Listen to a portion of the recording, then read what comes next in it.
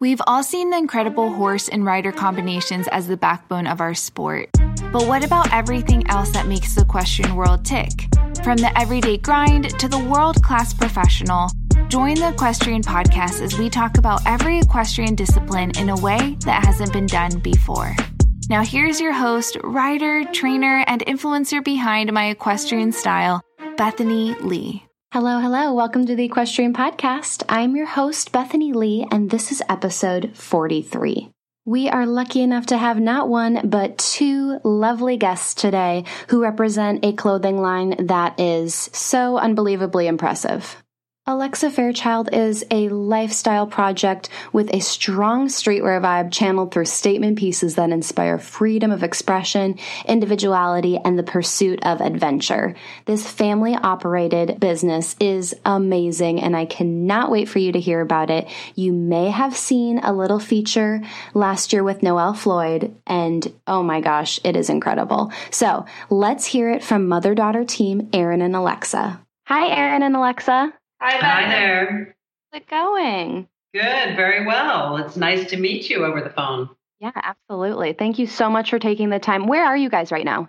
We're in Brussels, Belgium. Amazing. Yeah, so quite the time difference. So happy you were able to take the time to come on the podcast today. I would love to hear about your story because there's a ton of different layers to Alexa Fairchild. I think that, that first meets the eye. So tell me a little bit about how it came to be. Would love to hear kind of your family dynamic. Okay, so just so you know, a little bit of background. I'm Alexa's mother, and we work together. We launched this brand together in 2017, and we basically, just to give you a little bit of background, Alexa grew up surrounded by fashion. Myself and her father both worked in high-end fashion. Her dad was always on the design side, and I was always on the communications marketing side. And so we worked for the likes of Giorgio Armani in Milan, Valentino in Rome, and Ralph Lauren and Calvin Klein in New York.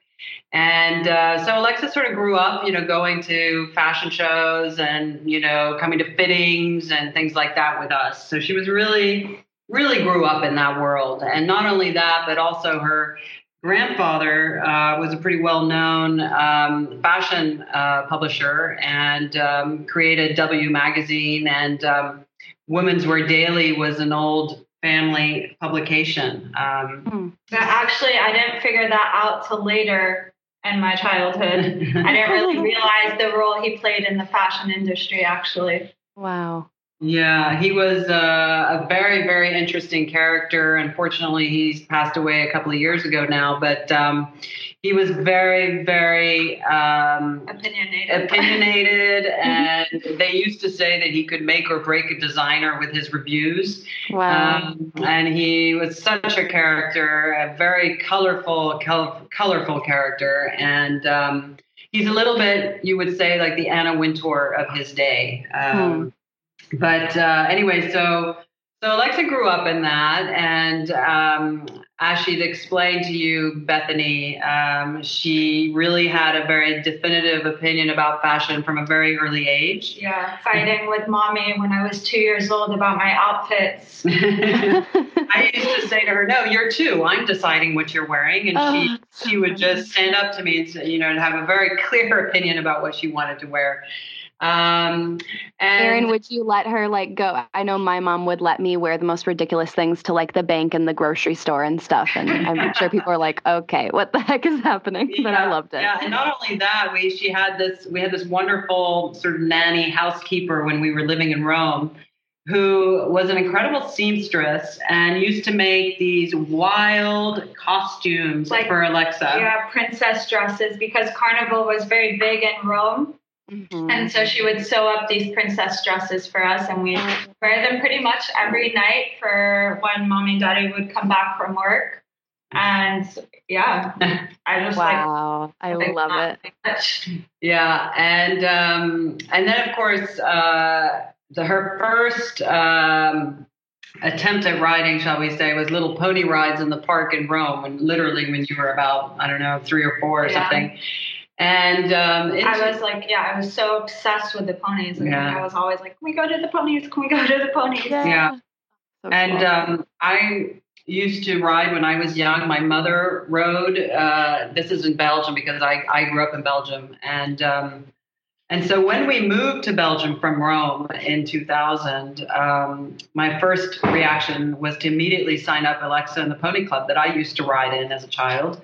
And so that was the end of that, because, of course, we got completely sucked into the equestrian world and ended up buying our two daughters some ponies. And, the first pony was out of control. All that I was doing was falling off. But I think that's probably what made me the rider I am today.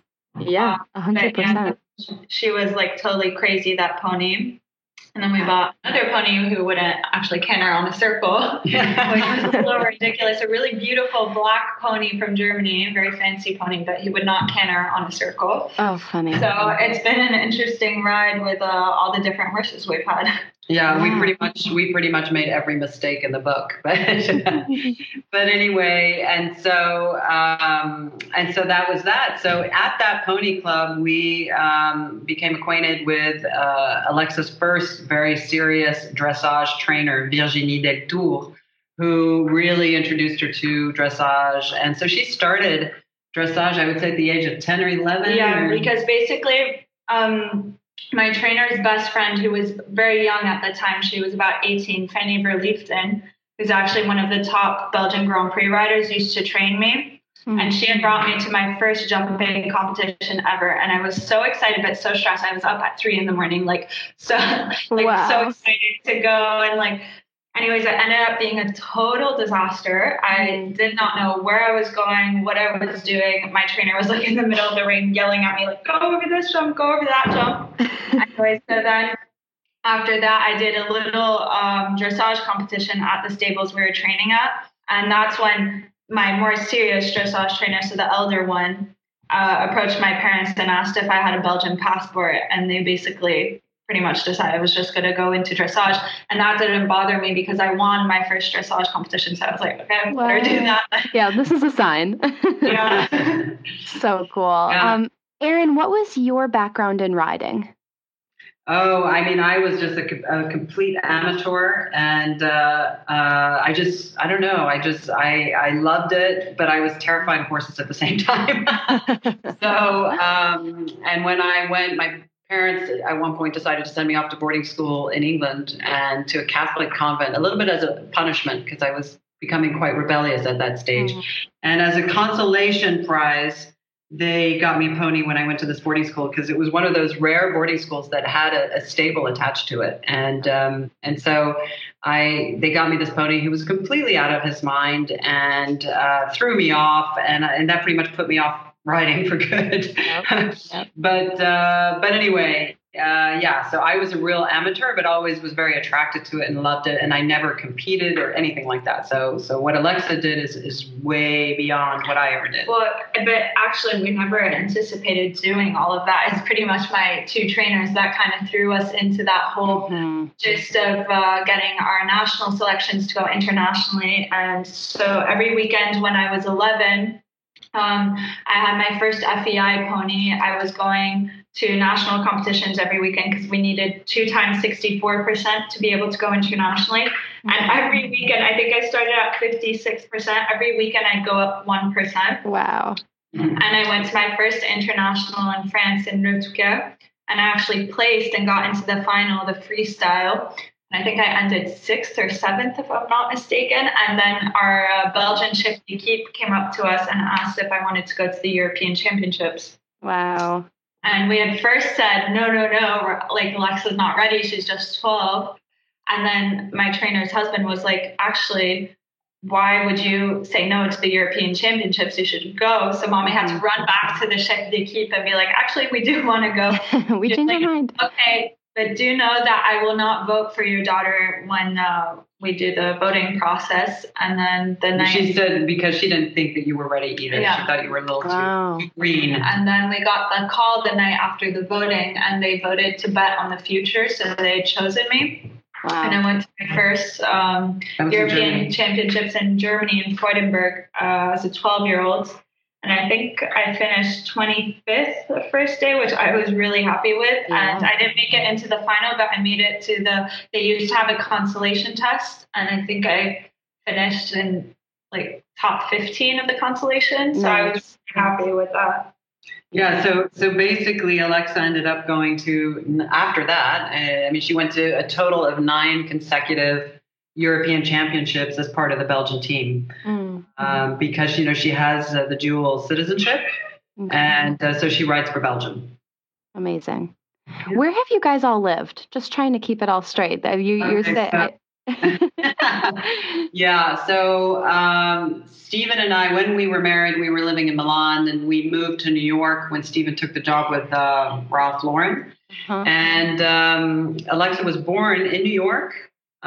She moved to Rome when she was about 2. And then we lived in Rome for 4 years. So when she was about 6 is when we moved to Brussels in 2000. So we've been in Belgium now for 20 years. Okay, amazing. And was a big part of the move to Belgium equestrian related, or what was the main kind of? No, it really had nothing to do with equestrian at that point. It was just... we wanted to put some roots down, and we were a little tired of living in Italy, and we wanted to buy a house and all of that kind of thing. I had grown up here, so we decided we were sort of looking at New York, London, Brussels, and we ended up choosing Brussels for some strange reason. We did, and here we are. Cool. One of the main reasons why we are still here is because of the horses. Yeah, that's kept us here. Oh, yeah, for sure. Amazing. I briefly did go train with Ankie van Grootsven, who has, I think, 8 Olympic gold medals in Holland. And I did that for about 2 years, I think. But I would drive back and forth from Brussels. Wow. And that's a bit heavy duty. And so you move horses back to Belgium. But an hour away still. Yeah, it's still an hour's drive for her to go. Horses, but about 2 years ago now, I guess. Yeah. About 2 years ago, she moved the horses back here. Okay. Wow. Amazing.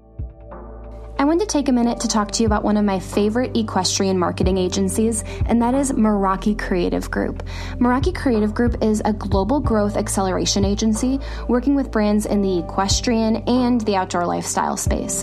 So whether you are an athlete, a brand, or provide a service or a product, Meraki Creative Group is totally for you if you're looking to expand upon branding, digital marketing, graphic design, web design, photography, growth and strategy, PR, media, marketing expansion, brand representation, you name it, Meraki Creative Group is totally for you. So you can learn more at merakicreative.ca. That is MERAKI creative.ca, or you can reach out to Britt over Instagram, and her Instagram is MCG, as in Meraki Creative Group, .BRIT, Britt. So that's mcg.brit. All right, let's get back to the episode. Let's transition a little bit, and I want to get back to, Alexa, you're riding currently, but would love to kind of see the transition or kind of the idea from what you guys were doing as a family and Alexa, you riding, and how that turned into Alexa Fairchild, the label. We discussed for about 2 years starting something up. We didn't really know exactly what, and it was actually leaning more towards the equestrian apparel, like full-on equestrian apparel. And we've gone to Spoga in Germany, which is equestrian fair. Yeah, equestrian fair. My dad, he did have a line before called Stephen Fairchild, which is now it's closed. It closed. Mm-hmm. And so we were kind of discussing, and then we were like, okay, let's launch a brand. The equestrian inspirations are quite vague, but they're within the collection. So for example, all the hand stitching and our patches on the knitwear, that's all equestrian inspired from like saddle stitching. So it's little details like that, or like our leggings are inspired by the riding pant, our riding breeches. It's more that kind of stuff that's inspired from the equestrian. It's not like fully. Yeah, it's subtle references, put it that way. Totally. I mean, it's true that when we started, we were going to do a purely equestrian line. And the more we brainstormed, we really brainstormed the four of us together with our other daughter, Tasha, who has a completely different vibe from Alexa, who's not an equestrian anymore. But so it was very interesting, this brainstorming. And finally, we decided, Alexa decided, I don't really want to do a purely equestrian. I want to do a line that's much more of a lifestyle line, but which you can also wear certain items while you ride or around the barn or, from barn to the city and with some subtle references, but not purely just that. So that's when the brand concept was born and we took it from there. So it was very exciting process. Yeah, that's amazing. And you guys also have a lot of other kind of like lifestyle outdoor interests. I know some of you surf and ski and are still riding and stuff. So I feel like kind of taking all of those passions into the line made a lot of sense. And you kind of see that with the pieces. Yeah. Well, I mean, just to go back to the activity quickly, I mean, we talked a lot about this concept of this freedom tribe, and that's why when you look at a lot of our imagery and our content, it references a lot of those sports that give you this exhilarating feeling of freedom, and we very much wanted to portray that, but also we wanted freedom in the sense that we wanted people to feel free in expressing themselves and being who they are and being authentic. I mean, those are all very important pillars in our brand. But what Alexa's referencing now is we, 2 years in, we've sort of reevaluated everything and looked at everything and decided basically that what we're going to really push forward are these three main pillars. Alexa, if you want to talk about.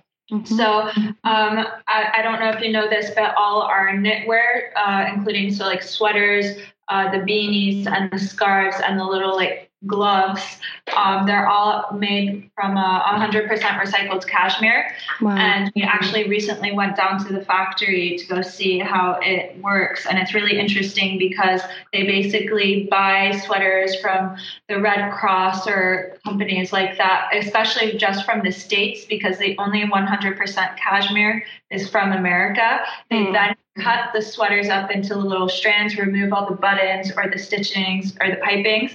They put it through this machine that makes the cashmere look like it's literally come off the animal. So it's been completely decomposed, and the machine doesn't use any water except for a tiny bit in the summer when it's a bit humid outside or dry. I can't remember. Oh my gosh, that's amazing. And then they remix it with a bit of pure cashmere. So but it's 65% recycled minimum to be recycled cashmere. But so there's some that are 100% and there's some that are a lower percentage of recycled cashmere.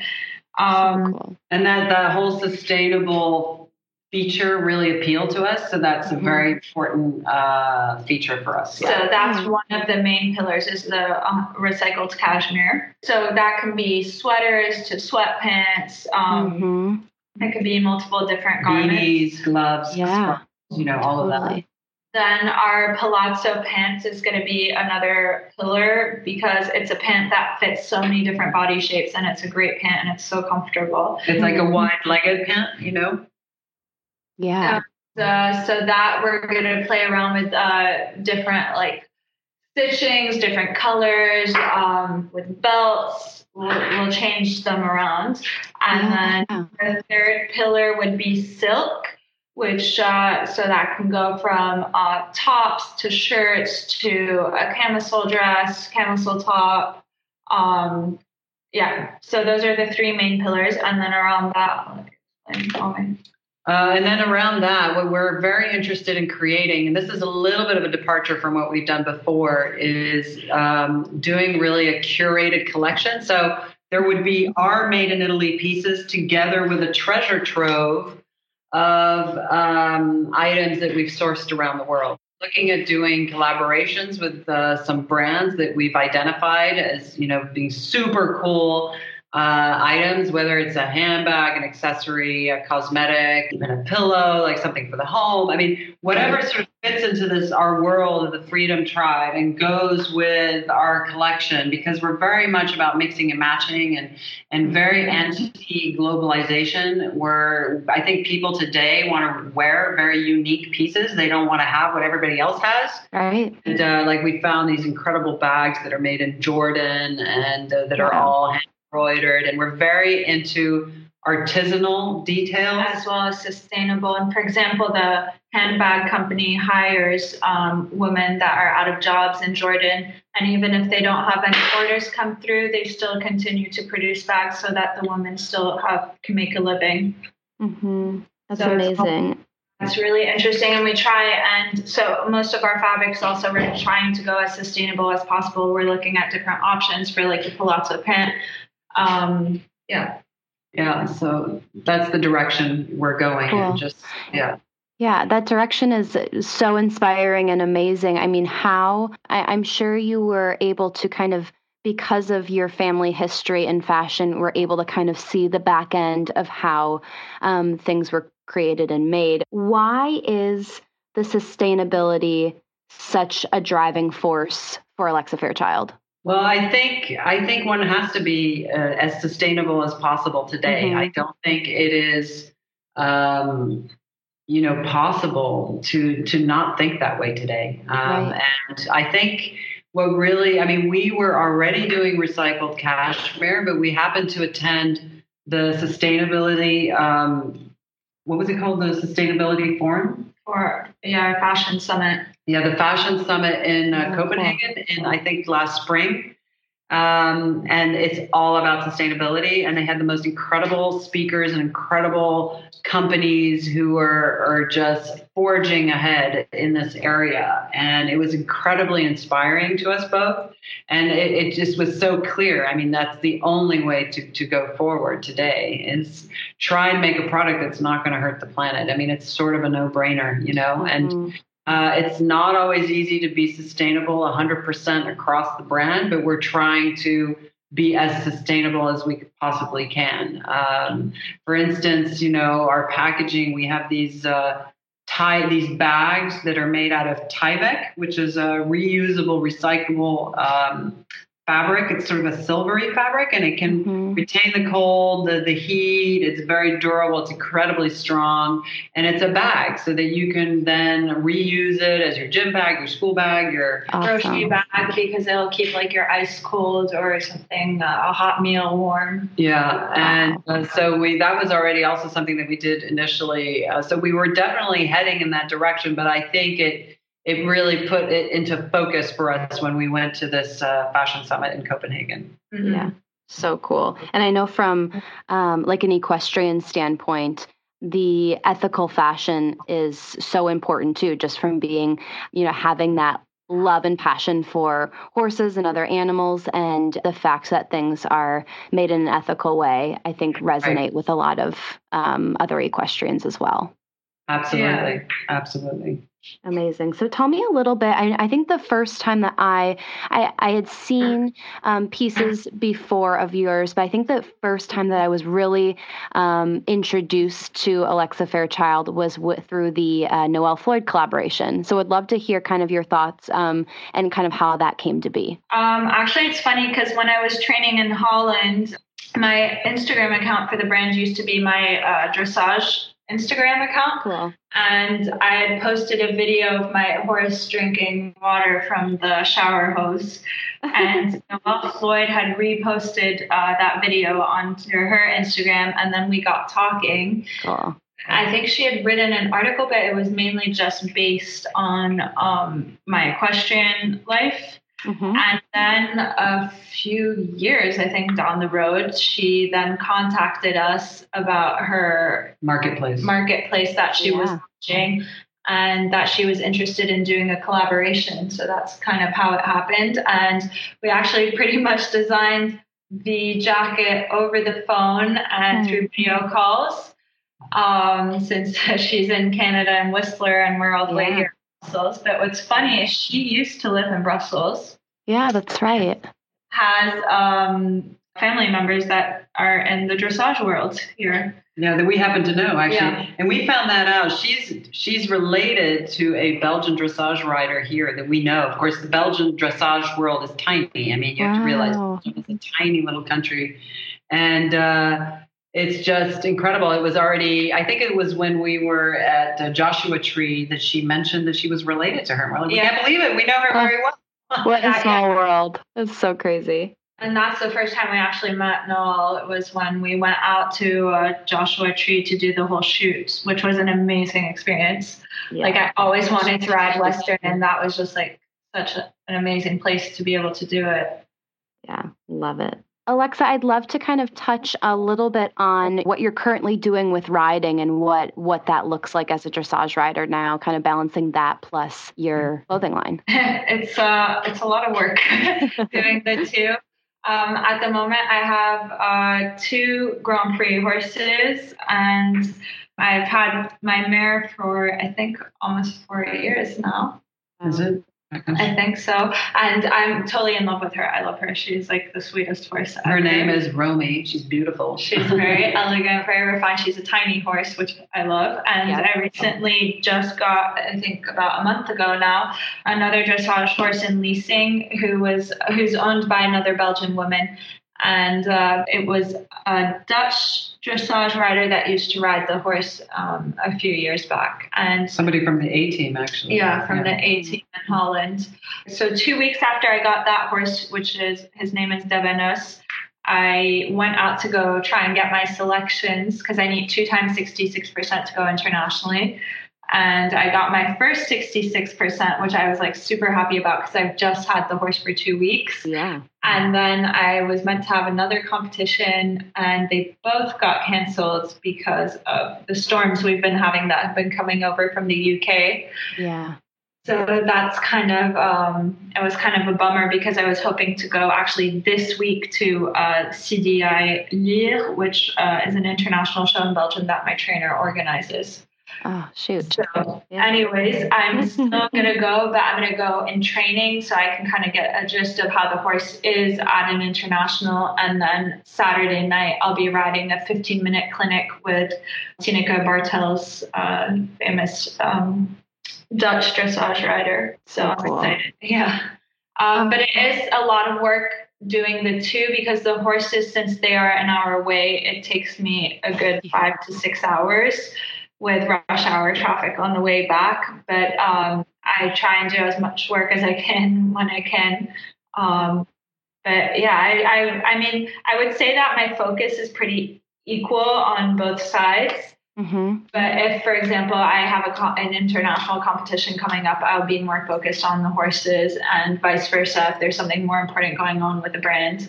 Totally. But yeah, no, but I'd say it's pretty equal. Yeah. In the day. What are your goals in terms of riding?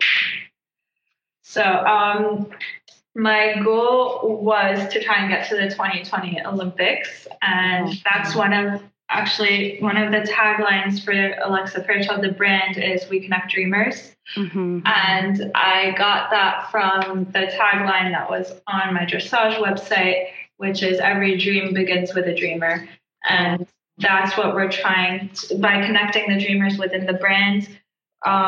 We want to connect people that do have big dreams, and even if they don't succeed at them, they shouldn't be scared of trying. So that's what I did try to do. It didn't work out.